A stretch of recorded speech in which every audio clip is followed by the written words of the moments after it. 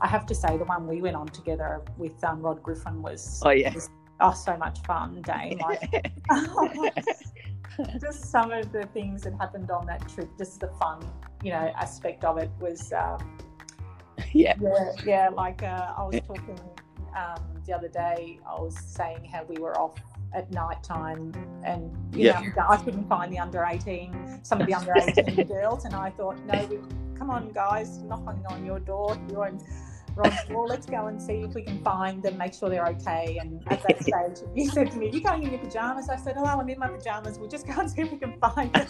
And then we went across the road to that hotel where the royalty of ISS was staying. Oh, that's right.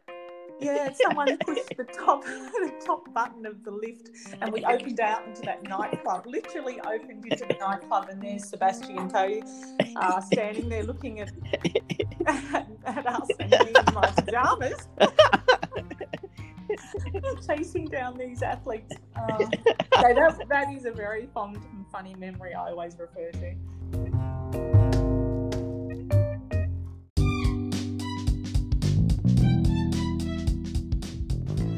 Welcome to the Run Culture Podcast. My name is Dane Verway. I'm an experienced runner and running physiotherapist. I created this podcast not only so I had an excuse to talk running each and every week, something that I love to do, but more importantly, this podcast gives me the opportunity to interview fellow runners, friends, and health professionals in a relaxed and easygoing format. This podcast is designed for the everyday runner, so we can all live, learn, grow, and enjoy everything there is to running together. I hope you enjoy the show.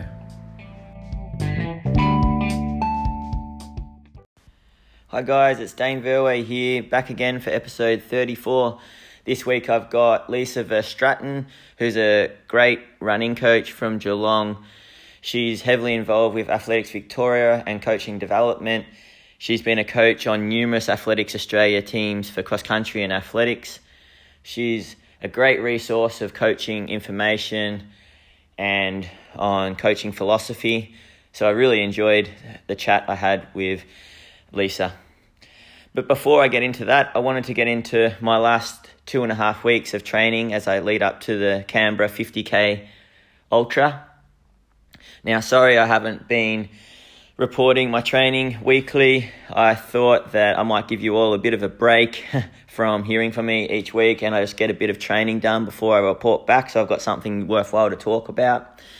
So I'm pretty keen to talk about my last 2.5 weeks and what I've done. So I won't go over every little piece of detail because a lot of it's just easy jogging, but I'll go over the main parts of training that I've really been focusing on and why.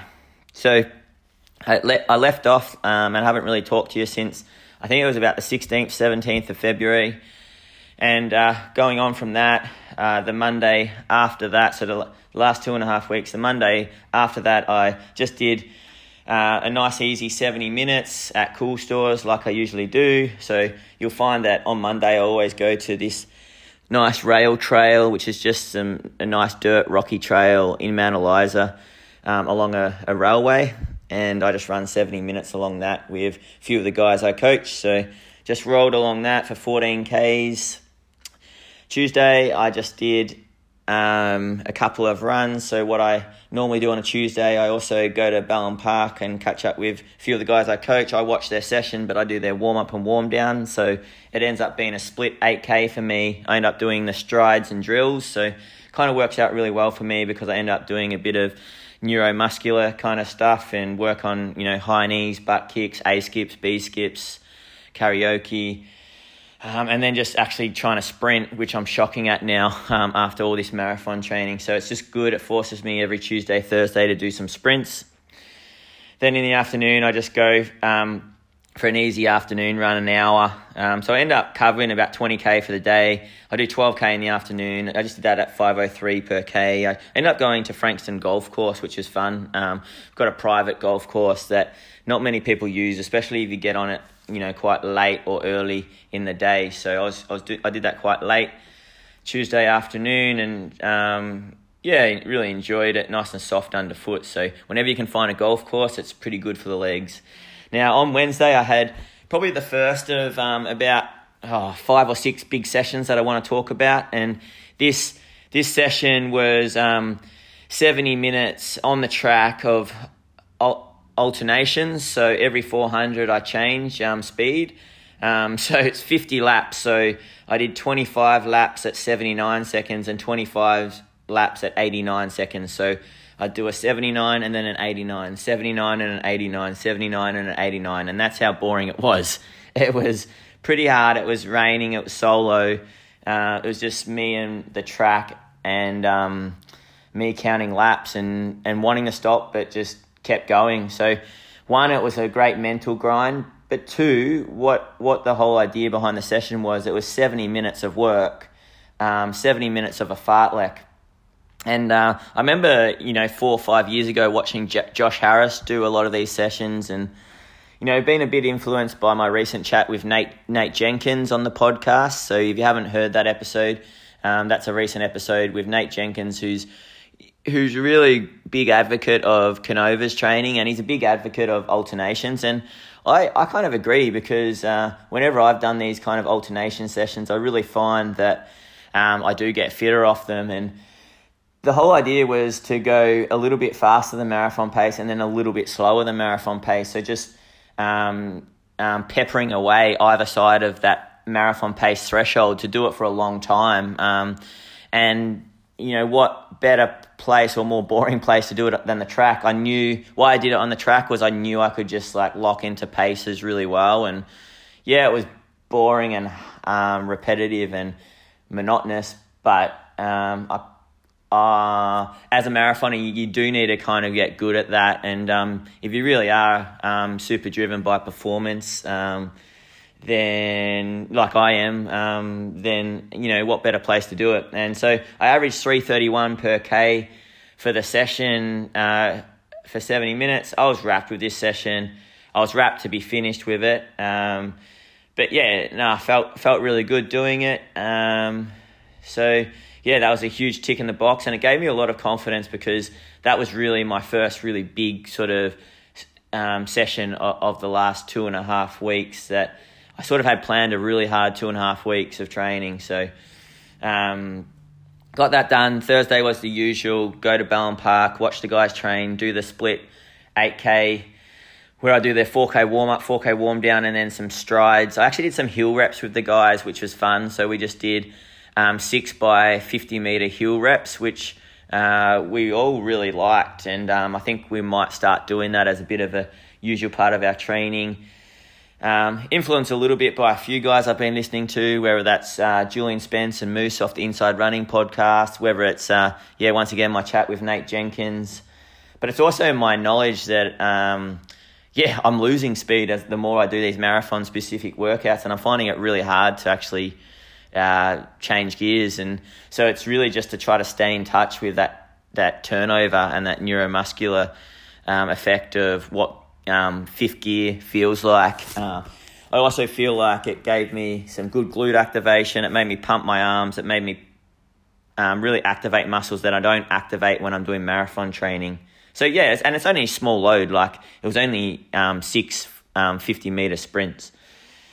So, and then did that in the morning. Then in the afternoon, just did another 12K, just locally, 60 minutes at 4:45 per K. Friday was another easy run, 5:16 per K. So you find I go pretty slow on some of these easy runs,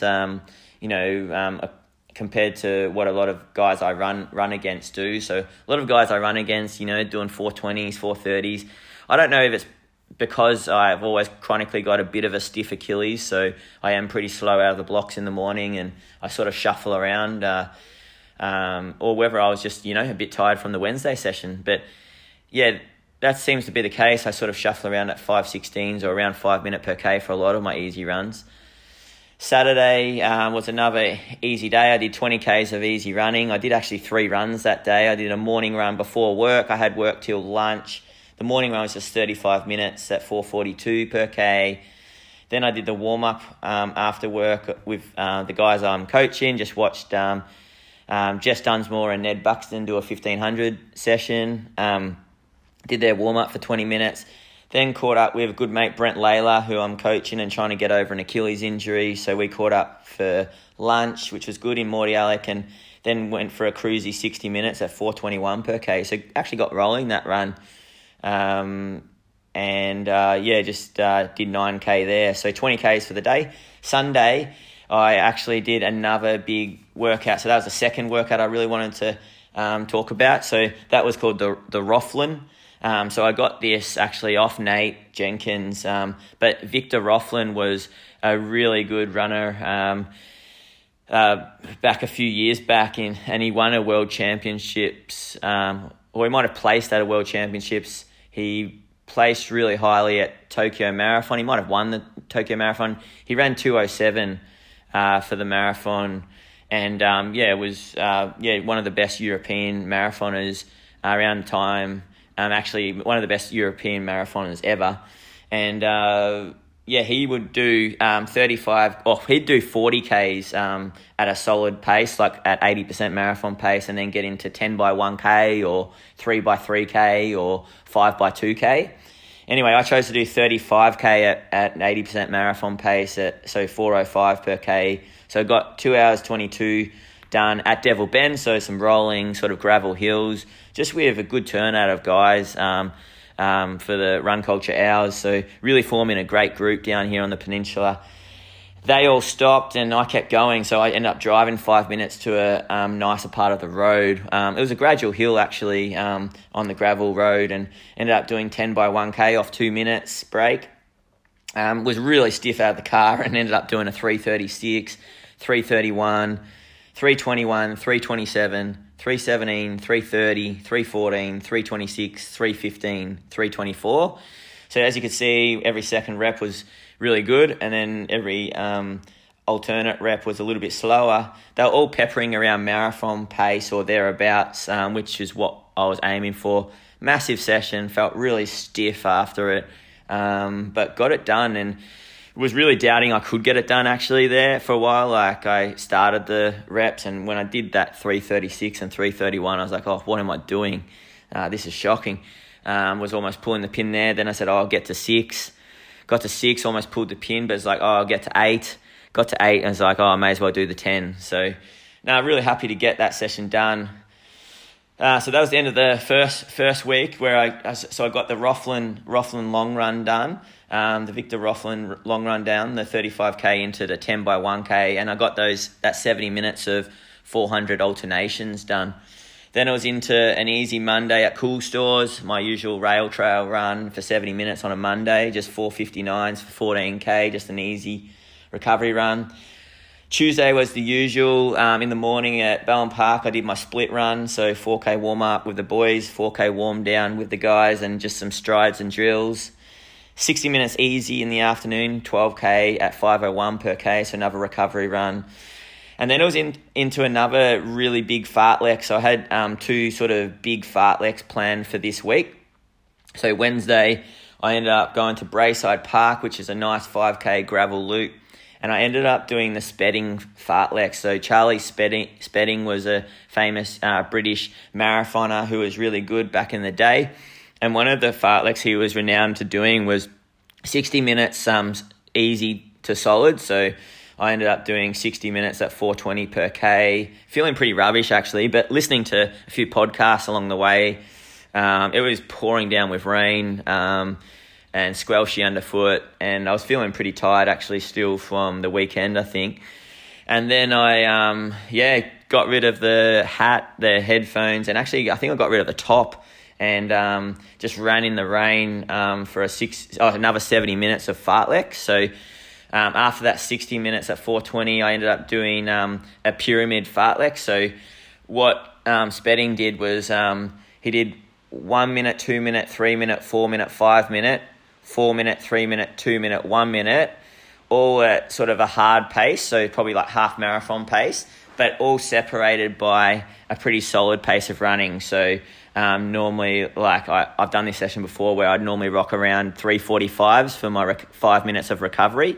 So in between each rep, you do 5 minutes of recovery at a pretty solid pace, so 90% marathon pace. I only ended up doing 4 minute per K for my recovery pace, so sort of 80% marathon pace, because I was too tired, and that just felt like a nice pace to do. And then I was trying to do sort of half marathon pace, but ended up being between marathon pace and half marathon pace for the hards. So it wasn't a blinder of a workout, but it was definitely a good workout given how tired I was. And it was good just running on tired legs and forcing myself to try to go hard on tired legs. So ended up doing 32 Ks in total at 4:02s per K for the whole session, for 2 hours and 10 minutes of running. So yeah, stiff, tired, and in the rain, but got it done. And then I was on to work, had a shower at work, and got through the work day. It was a pretty hard work day after that. Thursday was once again easy, so did my morning split run with the guys, so 4K warm up, 4K warm down with the boys at Ballon Park, just at 5:08 per K, some strides and drills in between that, and then in the afternoon 60 minutes at 5:04 per K, so 12 Ks. So yeah, real easy recovery day, 20 Ks of easy running. Friday was a really slow day. I kind of was like probably just reeling a bit from those last 3 hard sessions, so 5:37 per K for 60 minutes.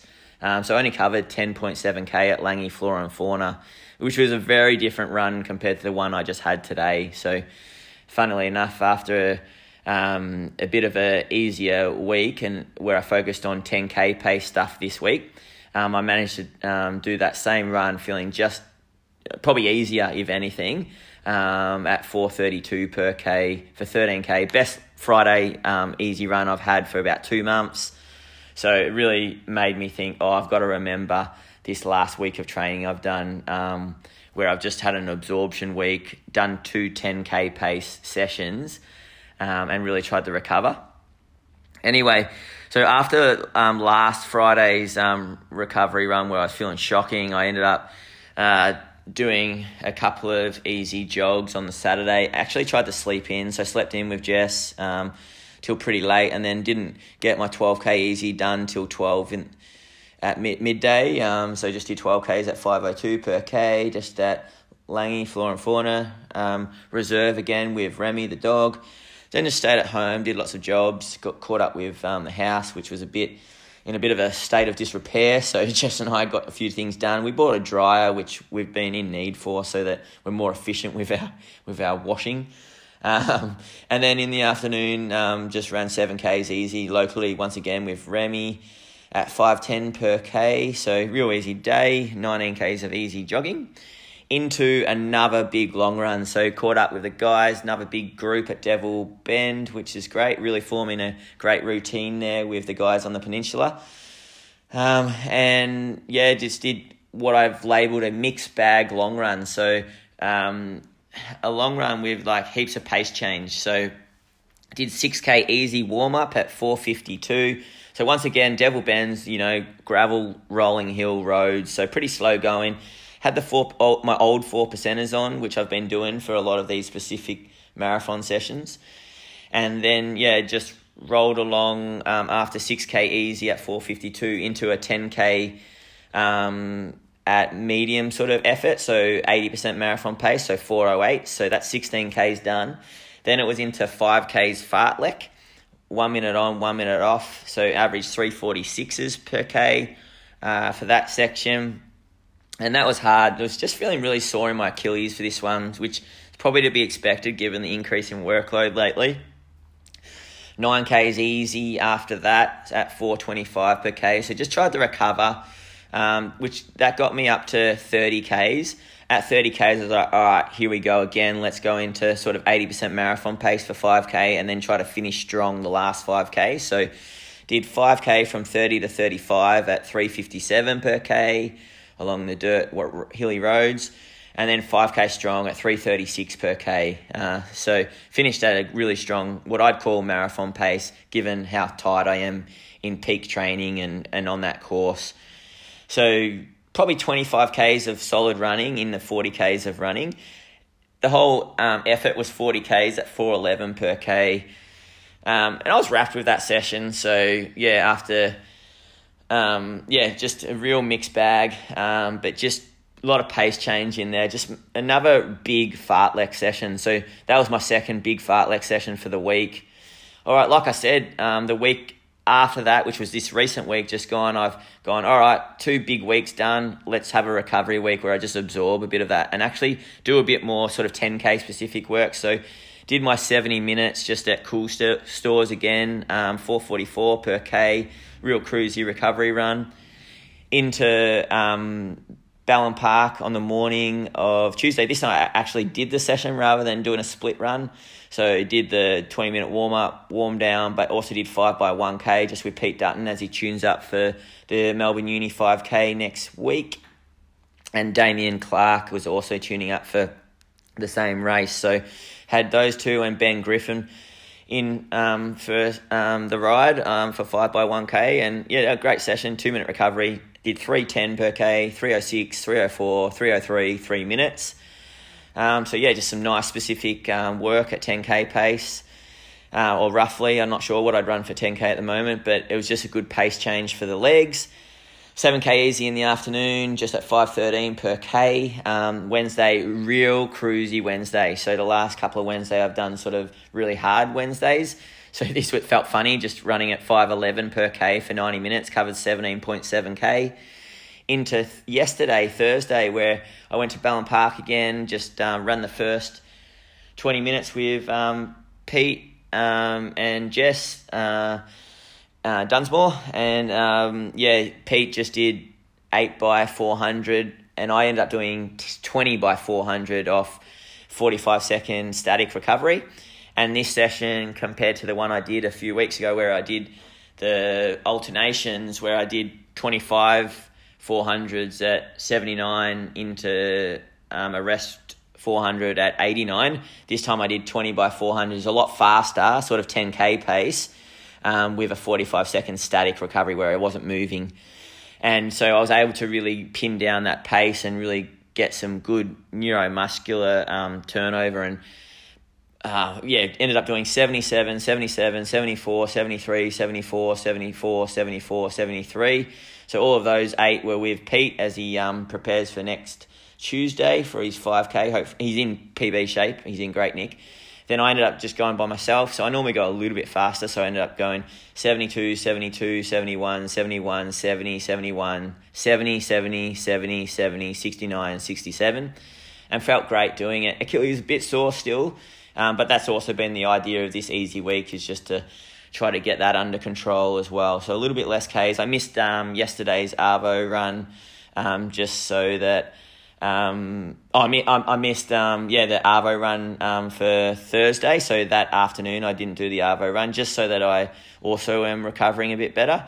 And then Friday, like I said, best Friday I've had for 2 months. Felt effortless. Something clicked today. Going to remember this cycle and this last week, because definitely got some hard training in, but definitely noticed today something changed. Like I was moving across the ground really well, felt effortless, and like I said, for a Friday to run 4:32s for me is quite something. Normally I'm running a lot slower on my easy days, but Achilles felt fantastic as well, which was probably the best win of the week, actually, to be honest, because I know the fitness is there. Just sometimes the Achilles is a bit stiff on these easy days and really hampers how I can run and how efficient I am. So, huge fitness gains, definitely fresher, definitely absorbing the training. I'll be back with another update in the next few weeks. I've got 4 weeks to go. All right, enjoy the chat with Lisa. It's a great chat.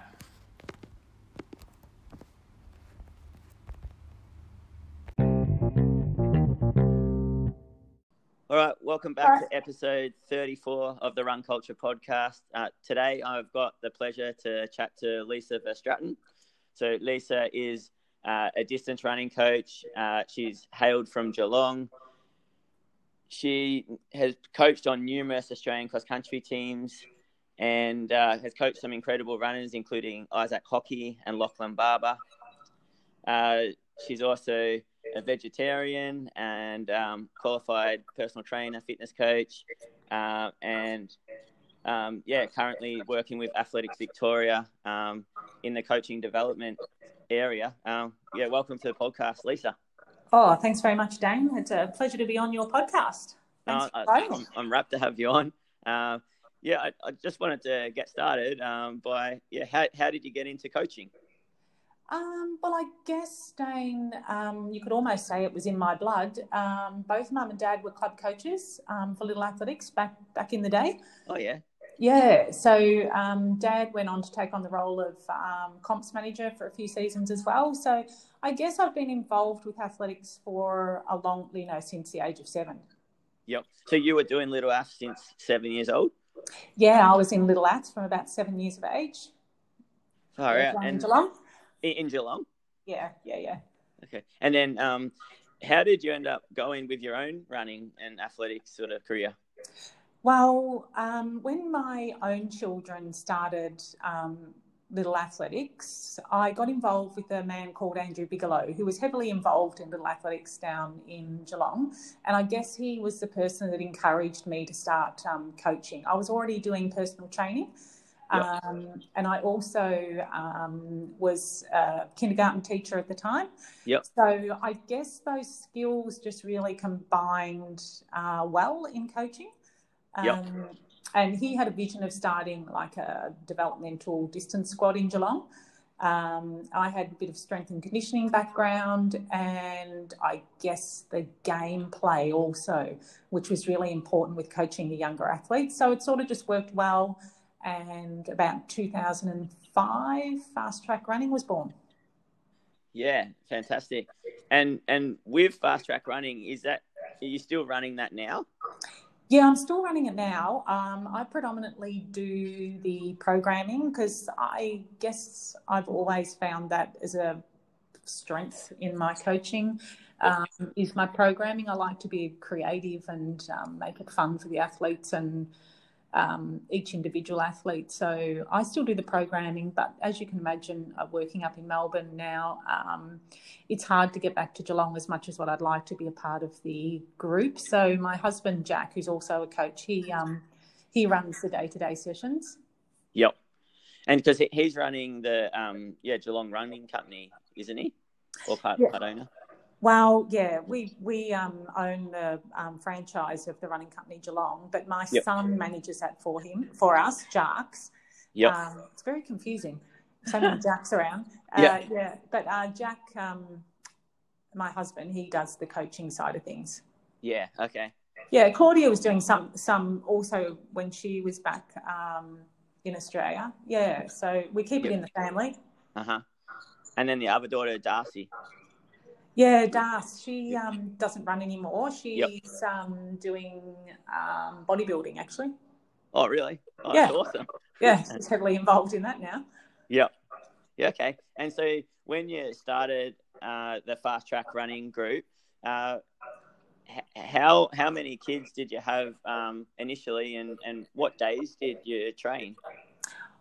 Initially, we probably had maybe 12 to 20. It sort of fluctuated, but it got up to about, at some stages when they were young, it got up to about 20 to 30 athletes. And we just did 2 sessions a week. So on the Tuesday and the Thursday. Yeah. Yep. Yeah. But we really tried to create a lot of fun for the children. So, it was nothing serious, just a lot of fun. And you just used your kindergarten teaching background to like you said, make it sort of more playful and.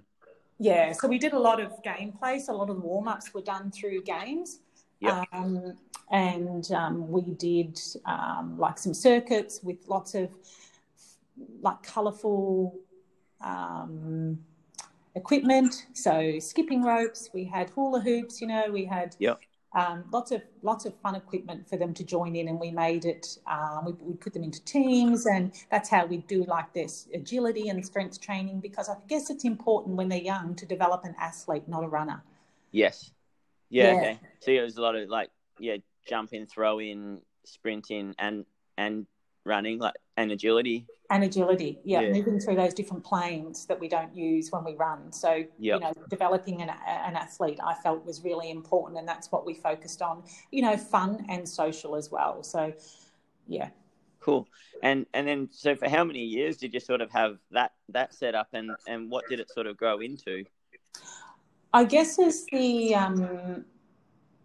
well, as when they were young, we also did a lot of fun runs as well. So I and my family did a lot of fun runs together. Yep. But also as a group, we did a lot of fun runs together. So as much as I could make it fun and social for them, that's how it went for a lot of years. Yep. And I guess my coaching philosophy has changed over the years, depending on where my group has been at. And a lot of times, we talk about coaching philosophy, but it's organic and always evolving. Yep. Growing and changing, and I guess the more learning opportunities you take along as you go, formal and informal, that changes. And I think my philosophy, even though my group has changed, it's still the same. Yep. But for the different athletes in my group. So how's my group now changed? I've always had older athletes as well, and yep. master athletes. So my philosophy for them is different to my philosophy for my young ones that I still have in the group now. So yep. I still have young ones in there. And of course, I've got those that want to head towards high performance. So my philosophy for them is probably a little bit different again. Yep. Yeah, so with the ones that did want to take it more seriously and head towards more that high performance direction, how did you change training for them, like as they got older? Yeah, as they got older, I guess what they wanted from it was yep. they still wanted the fun and the social. Yep. So we held camps, which I think was really important to help yep. keep those athletes in the sport. Number one, keep it social. Number two, but also teaching them, I guess, important learning experiences about who they were as an athlete. These coaching camps, I think, provided them with that. Taught them how they could travel as an athlete. So I guess that was another lesson that I hoped, and I think they did learn from those experiences. So we definitely added in some camps, and I guess we did some goal setting. Yep. Which is really important. And their overall programming went from to an annual, we'd be programming maybe 2 years in advance at that point, just to make sure that we were heading where they wanted to head. And it was driven by them. So you sort of would sit down a bit more and actually plan it out with like a proper meeting and come up with definitely. Goals and. Yeah, very goal orientated. So their programming itself was done thoroughly and well in advance. So, sessions, we would have all the stages of an annual plan in place. Sessions were done well in advance, although they, of course, are organic and change as the athlete, as is required. Yep. That flexibility is really important. Yep. But we set goals. We set a season's racing calendar for them, depending on what they wanted to do and what worked out best for them. So I guess that's how it changed. Yep. And I guess in a way it changed intrinsically for them as well. So they wanted to, they had goals they wanted to meet personally as well. Yep. Yeah, and who are some of these athletes? Are you sort of referring to sort of maybe the Isaac Hockeys or Lachlan Barbers? Or Lachlan Barber and Sharon Pedersen at the time. So a few of those athletes, I guess, wanted to make that transition. Both Lockie and Isaac wanted to make under 20s. Mm-hmm. And Sharon was always heading for that Masters steeple Australian record, which she eventually got. Nice.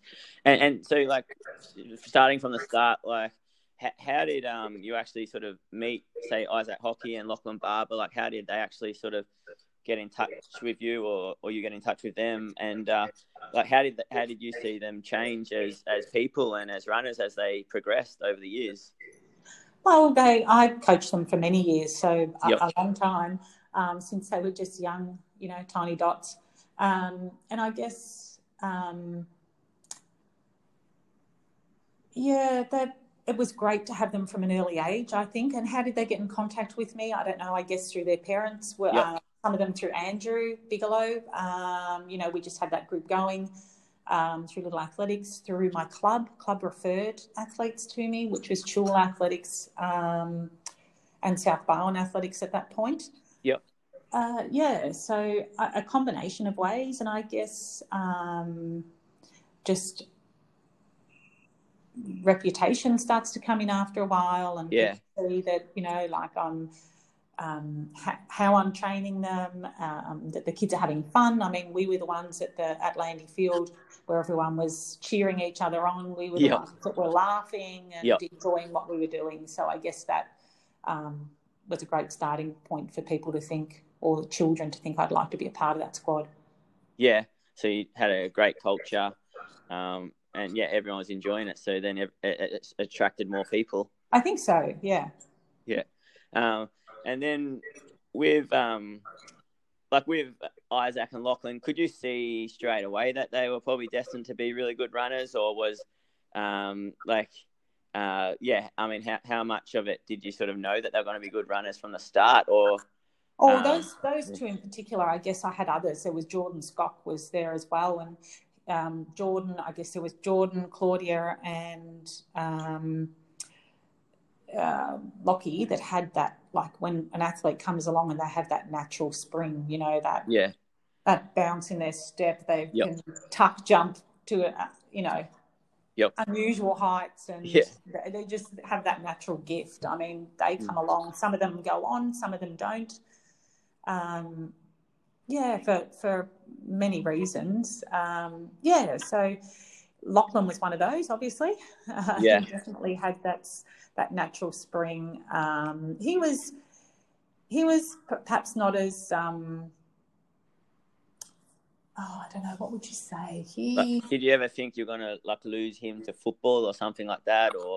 No, not really, because I always encourage them to play other sports. Like I said, I want to develop the whole athlete, so it was really important that they do other sports until they wanted to either give it a go or so whatever they were really happy with.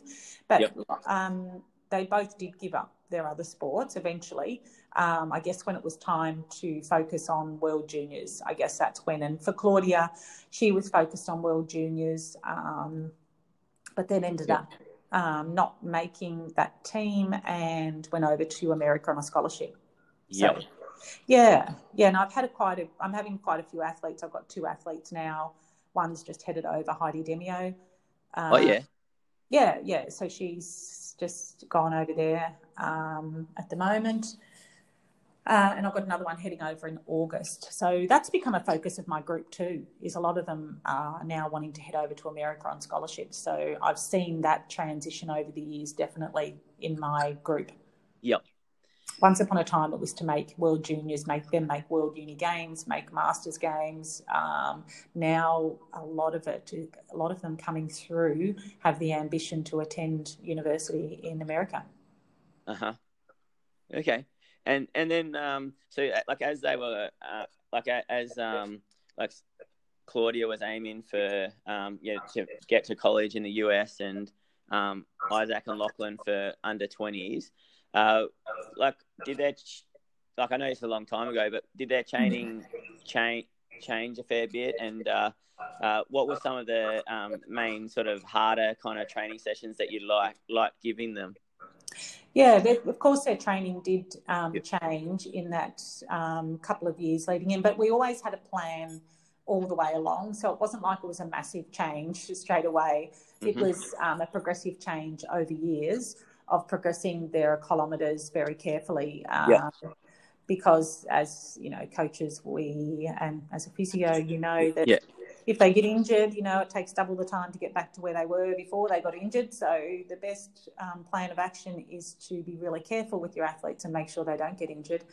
So we always tried to manage that. It's really hard with growing athletes, though. Those bones seem to grow a lot quicker than their tendons and their muscles. So that's always something to contend with when you're coaching developing athletes. And I guess it did become more intense in that lead up because they have to try and get the qualifying times, and then they have to repeat that prior to being selected in the team as well. So I guess it does become more intense, and they do focus a lot on that. But at the same time, they're dealing with the VCE as well. So that can be a juggling act for them. Yeah. And the sessions we started doing were more blended sessions, I think, leading into that phase. Also sort of like some tempos or thresholds and then some shorter intervals and...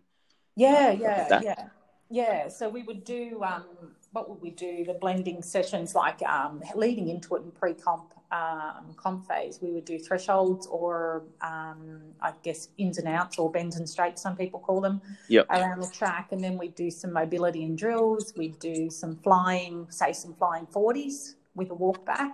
So the recovery after the threshold, so it might only be a 2K threshold, so it wouldn't be a lot. And then they do some mobility and drills as a bit of a recovery time. Then we do some flying runs to work on their speed and their kick. We'd also then do just a short, sharp session, I guess. So, for example, a 1500 session for Isaac may have been something like an 800 at 1500 pace. We'd do a lot of float recoveries. 200, then 200 at 800 pace, jog back to the 120 mark, and then a 95% effort back. So, and then similarly, the 800 session would have been a 400 at 800 pace, 200 float, 200 jog recovery, and then a 120 fast. They may have jogged back for another 120 after that, just depending on where we're at. But and then of course we'd take some shoes off, do a couple of laps in reverse and some intrinsic foot muscle work and some rolling, and that would be the session. Nice. But generally heading into that would be typical of the sessions that they were doing at that time. And so did you combine a little bit of your PT strength and conditioning background as well? So like for the growing sort of athletes and the young athletes, this if you thought they were weaker somewhere, maybe do some strength exercises around that body part as part of their training? Yeah, look, I did. I did, but I also, from an early age back then, I sent them into our physio. I had a relationship with a physio down there, and we would send them in to have their bodies looked at for all their imbalances in their body, and we would work from there. But I also know my limitations as a coach. So, and I think that's really important for an athlete or a coach to know your limitations and engage a health professional to look at those things, because they look at it from, an unbiased perspective as well. So they see things that you may not see. So it's really, and on saying that, I also think it's important to take some footage and take that in so they can see them moving as well, not just in that stationary position. So we did that, and I also liked to engage a physio that also had the physiology background as well. So they were able to prescribe, and they had gyms at their centre that the athletes could go along to and work on that as well as technique. Nice. And then like I spoke a little bit before about as the teenage athlete goes through adolescence, like you just got to be careful because they're growing. But then it just sort of made me think about I suppose the female sort of distance athlete has often they're going really well at like 12, 13, 14, 15, 16, and then they sort of hit a bit of a plateau as they develop. Did you find that, what did you do from a coaching point of view and a communication point of view, with your athletes as they sort of, if they're starting to struggle through that period of their development? Yeah, look, that's a tough question. Yep. And I did deliver something in New Zealand on this Yep. once. It's hard because it's individual to every athlete. Mm-hmm. And I guess as a coach, you have to understand that every athlete that you are coaching is an individual and should be treated as such. So I think for females, equally, it's as challenging for those male distance runners that are late developers, especially, because I guess the males as late developers, they so you lift up their Ks every year. Generally, coaches do it depending on what age they are. And maybe we don't consider as much how developed they are as well. So not just their, there's many ages you've got to consider of your athlete. Yep. And perhaps it's their developmental age that is not where their chronological age is. I guess, they may be doing, as an 18-year-old or a late developer, 17, 18-year-old, they may be doing 70 Ks a week. But is their body capable of that? And once they do start developing, how much of their energy availability is going into not just existing during that day for bodily functions, but also the exercise they're doing, and on top of that, the growing that they've just started doing. And those late developers do seem to grow, they develop really quickly. So I guess that's where we can fall down as coaches. Is not looking at that energy availability. And I guess we can see that can change daily, depending on what's going on in that young athlete's life. And that's a really good point, like knowing that it's male and female athletes, and then also that everyone develops at different rates, and so that, everyone should be, probably treated differently. Just because a certain amount of training worked for one junior athlete doesn't mean it's going to work for the next one. That's exactly right. Yeah. And young females, they've got the challenge. They don't get testosterone, that boost into their bodies at that age. So it's really hard for the female athletes. They've got body image challenges. They've got to, deal with their growing and changing bodies. That naturally has to happen. Like, you do have to grow from a young body into a fully grown, beautiful female body. And I guess I need to put in the disclaimer there. I'm not a health professional. I'm a coach. So everything I say is definitely just from a coach's perspective and what I've learned over the years. But definitely there's positive conversations to be had with athletes. I think that's the key. There have to be positive conversations around it, and referring to professionals as need be. Like, even with a young growing athlete, you might notice some changes. They're growing all of a sudden. They still want to do everything they've always been doing. So you might have a conversation perhaps with the parent around, do they want to see a dietitian? Would they like to see a sports dietitian to make a plan to match in with their energy availability and also their diet at the moment? Are they interested in that? If not, hey, here's some great ways while they're growing that we can give them some extra energy, adding in a smoothie in the morning, or some snacks to have during class, making sure they've got something, prior to coming to training, and then bringing something to eat, as soon as the session's finished. So there's those conversations you can have as well. But I honestly think you've got to keep all those. You've got to actually be there for them. So you've got to listen to what your athletes are saying to you is so important, and really try and understand where they're coming from, how they might be feeling,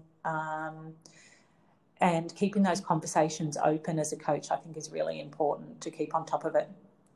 And I think, I really saw that in you, so on a couple of the last couple of World Cross Country Championships, where you were one of the team coaches in the Australian team, I felt like that was one of your really good strengths, was like you were a really good listener and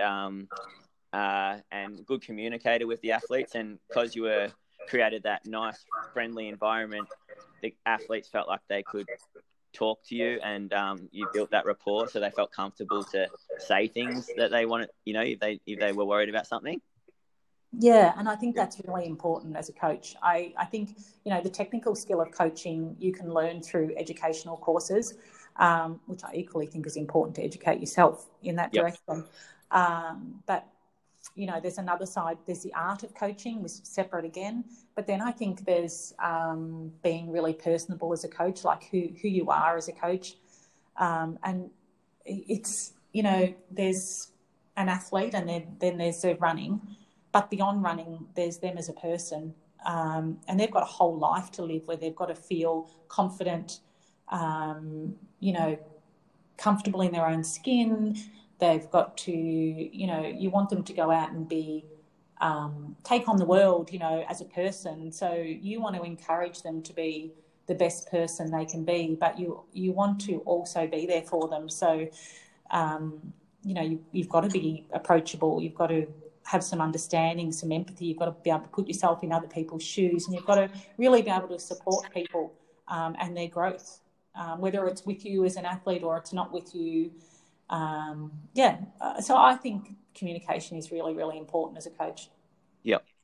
Yeah, no, it makes sense. And that's sort of something, because I had a chat on the podcast with Adam Didyk a few weeks ago, and he really said the same thing along the lines of if a runner or an athlete's, happy in their personal life and outside of running, then you're probably gonna see that in their performance as well.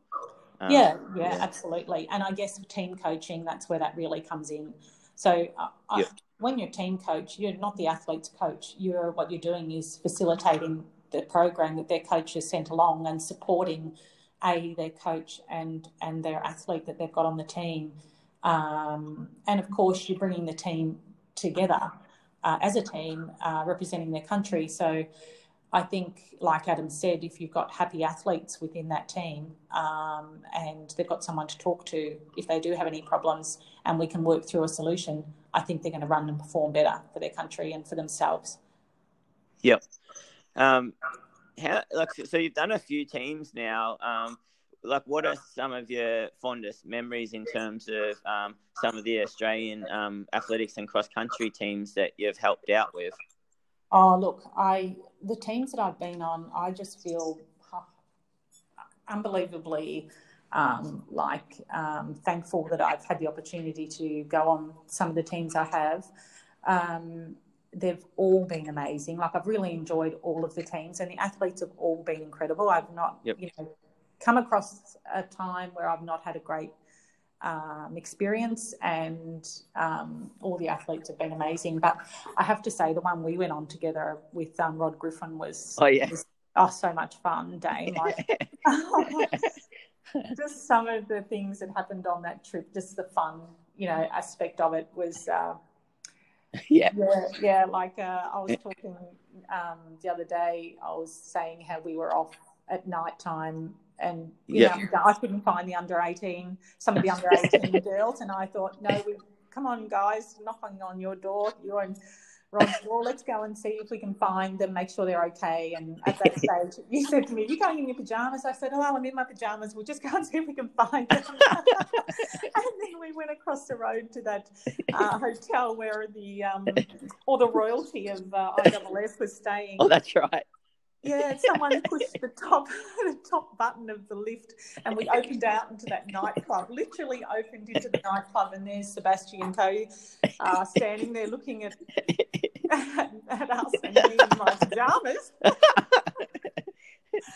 chasing down these athletes. So that is a very fond and funny memory I always refer to. No, and that's right. And that's probably the good thing about running is it's those just all those experiences along the way. I just wanted to touch on your role as the coaching coordinator for AFS Victoria. what does that job involve? And have you learnt a fair bit, even just could you have to run some of the coaching courses, don't you? Or have you learnt a fair bit from that role? Yeah, I have. I guess I've learnt a lot, and I'm actually learnt when I got here that I was surrounded by the most amazing team here at AV. I guess you don't realise what goes on behind the scenes and how incredibly hard everyone works in here. Was a real eye-opener for me. And I guess what I do here and what I hope to achieve here is to get the message out into the running community, the value of coaches in our sport, and also to make coaches feel connected and valued by Athletics Victoria, like the running community. I guess, how does that translate to my job? So my head goes a mile a minute, and I've got so many ideas buzzing around in it that I'd like to bring to life, but I guess I have to be patient. It takes a lot of planning and resources. But one of my, coaching education, I definitely believe in coaching education 100% and support that. So we run many opportunities for coaches to upskill during the year. So that's probably the main project management side of things that I do here. But there's lots of other things that I do as well. We've got a winter series of coaching workshops coming out soon. So there'll be 5 workshops over the series of the winter that we're just putting together with lots of other member associations, so other sporting codes in Victoria, which will be very exciting. So stand by for that. Okay. And I guess we're trying to always professionalise coaching for those that want to professionalise their coaching careers. So I'm trying to do some work in that space as well. But also equally those who just want to be community coaches, that's equally important, because I guess at the end of the day, our sport is a participation sport more than it is a high performance sport. So trying to all support coaches in all areas. Supporting women coaches in our sport, because predominantly I guess it's still a male-dominated area, coaching. So supporting women in their coaching roles, and also, connecting and supporting other groups in our society, to feel welcome and a sense of belonging into our sport. So LGBTIQ, refugees, different cultures, different demographics. So working on all of that as well, just, like a holistic approach to coaching and the reach that it has. We've discussed on the podcast already, coaching isn't just about coaching a skill, it's coaching, groups and communities and getting people active and moving. So also looking into that space as well. Nice.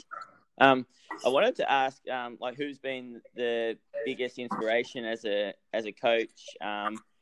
But also I wanted to sort of say that when you mentioned that you wanted to make sure that there are more women coaches out there in the running community.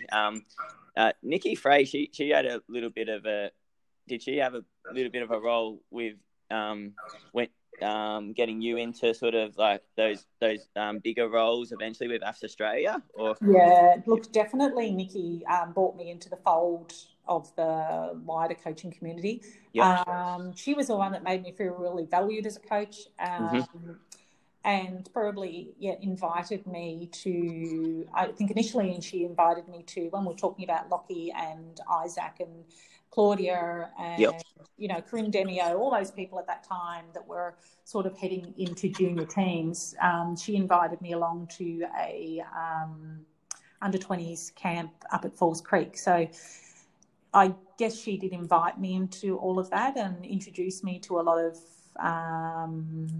higher performance coaches, I guess, that I hadn't met before. And she really guided me through that time of my coaching, I would say. She's definitely was an inspiration to me.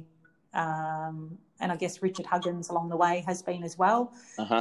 Richard's always talking about, listening. He's always a great listener, and Yep. I think he's mentored a lot of coaches throughout the years. So, yeah, he's another one. I mean, there's been a few, you know, we talk about going away with Rod Griffin. I mean, Yeah. for integrity, it doesn't get much better than Rod. So Yep. good examples there. And I guess of late, you know, you can't admire anyone more than Peter Fortune. I guess Fort's been an amazing coach. Yeah, and I'm loving chatting to him at the moment, still learning more, because you never stop learning, do you? So throughout your whole life in everything you choose to do. So, still learning. Well, on that, what have your biggest learning experiences been along the way? Like some things that you really feel like stand out as you think about it now on your coaching journey? Well, I guess we've covered off a lot of them. I was looking before the coaching, international coaching, and the teams that I have been away on. And I guess that's why I would say I'm so lucky to have gone on those trips, because I think that's where I learned the most. Yeah. Like, not only from, you know, people like yourself, people like Rod, Susan. I've learned just so much along the way from everyone who I was involved with. I've learned something from those things. I've learned the processes of high performance coaching. I've learned, you know, how to team manage. I probably learned properly from there, as well as I used to take a group over to New Zealand. So I did that for a few years as well. So I think I've learned a lot through there, you know, listening to people in meetings,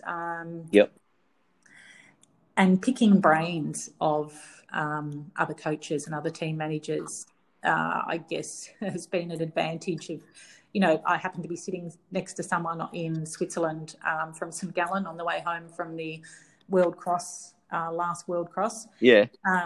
And he coached the winner of the men's race. So I picked his brain all the way back on the plane. Oh, was that that Chepter guy? Joseph Chepter. Yeah, the Dutch guy. Yeah, from Uganda. Yeah. So I picked his brain all the way back. So I guess that's how I had my biggest learning experiences. And that's why I'd encourage other coaches and even athletes to talk to coaches.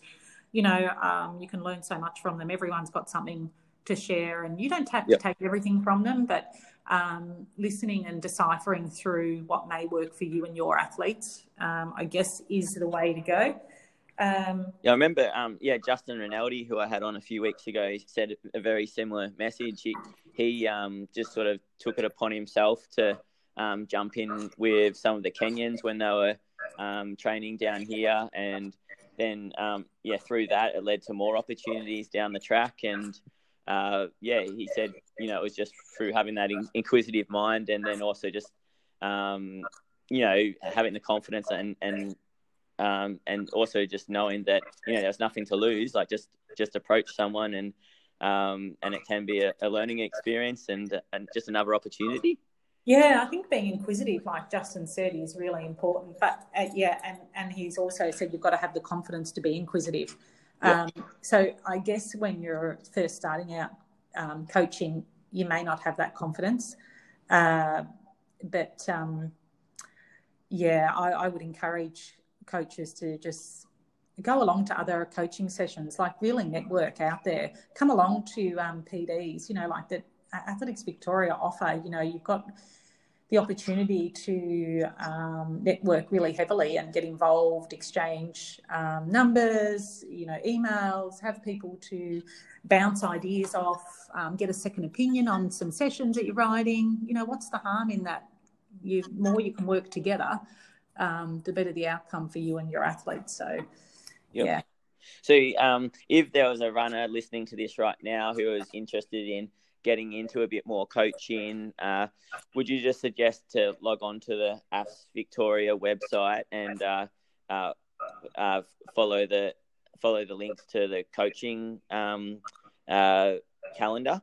Yeah, so at the moment you can either hop onto the calendar through AA's website, or you can hop onto the members portal through Athletics Victoria's members portal, and all the courses are listed through there. But what I would suggest to any potential coaches out there or athletes wanting to become coaches is to do 2 courses in the 1 year if you can. So do the level 1, sort of towards the start of the year and get in some coaching experience, and then do the level 2. Because I think you probably do need the level 2 under your belt, and then gaining experiences as you go along. But really put yourself out there, start getting around to different groups, contact other coaches, see if you can come along, find yourself a mentor. Really important. Get to as much PD as you can. The more you learn, the better. Yeah, do some research online. Listening to podcasts like your own. Yep. Yeah, so that's all really important. Yeah. No, I did the level 2 last year, and it was really a good day. You're right. Like, it's a good networking opportunity, and you find you're just sharing stories and meeting a lot of people. And I met a couple of other physios actually that I'd never talked to before. So it's good having everyone in the one room and just brainstorming ideas and I suppose sharing knowledge and experience. Yeah, absolutely. And you think of yourself, as a physio and a coach, what knowledge you have to impart to other coaches. Like, people need to take advantage of that and really, drill down and find out what it is and how you find it beneficial and what you suggest, and how to keep the athletes healthy. I mean, you've got so much to offer. So, and there's plenty of people just like you out there that have so much to offer from your skill set. Yeah, exactly. Yeah. And then I suppose I just wanted to. I don't have many more questions. I was just wanted to ask, like, how's life going outside of coaching now? So outside of coaching, what are you up to? Oh, yeah, outside of coaching and working, what am I up to, Dane? I don't know the answer to that. I guess it takes up a lot of my life, but my family really is my main focus, of course. Is Claudia back home, or? No, she's over in the US now. She has a partner over there who's trying out he's got in the draft of the NFL. So I think he's got his draft day next week, maybe. Wow. Yeah, so she's over there supporting him. I believe she helped him run his session because he's tapering now. He's been over in a camp in Miami for 3 months. Yep. And then he goes back to his uni for the day that they do the draft. And so she helped him out with his coaching session this morning. I was just chatting to her. So she's over there. She's studying. So she's doing postgraduate study nutrition at the moment. She did basically an exercise science, and now she's doing nutrition, hopefully heading into dietetics. Oh, wow. So missing her, but loving that she's getting out into the wide world. Yep. Yeah, and as I said, Jarks, he's now managing the running company for us. So I've got my mum to look after. So family I've got my sisters, a really big focus for me. Mm-hmm. I've got a couple of other businesses, so that's another focus. And I'm hoping to get to do more travel. Oh, more what? Travel. Oh, nice. Yeah. Yeah, definitely. Yeah. I feel like that's, where I want to spend any spare time I've got now is just traveling and making the most of life, really. Good times with friends, all that kind of thing. Yeah. No, great. Yeah, probably no different to you. Yeah, exactly. No, that's so good, Lisa. I reckon a lot of people will get a lot out of this episode. Thanks so much for giving me the time and taking the time out of your work day to do this.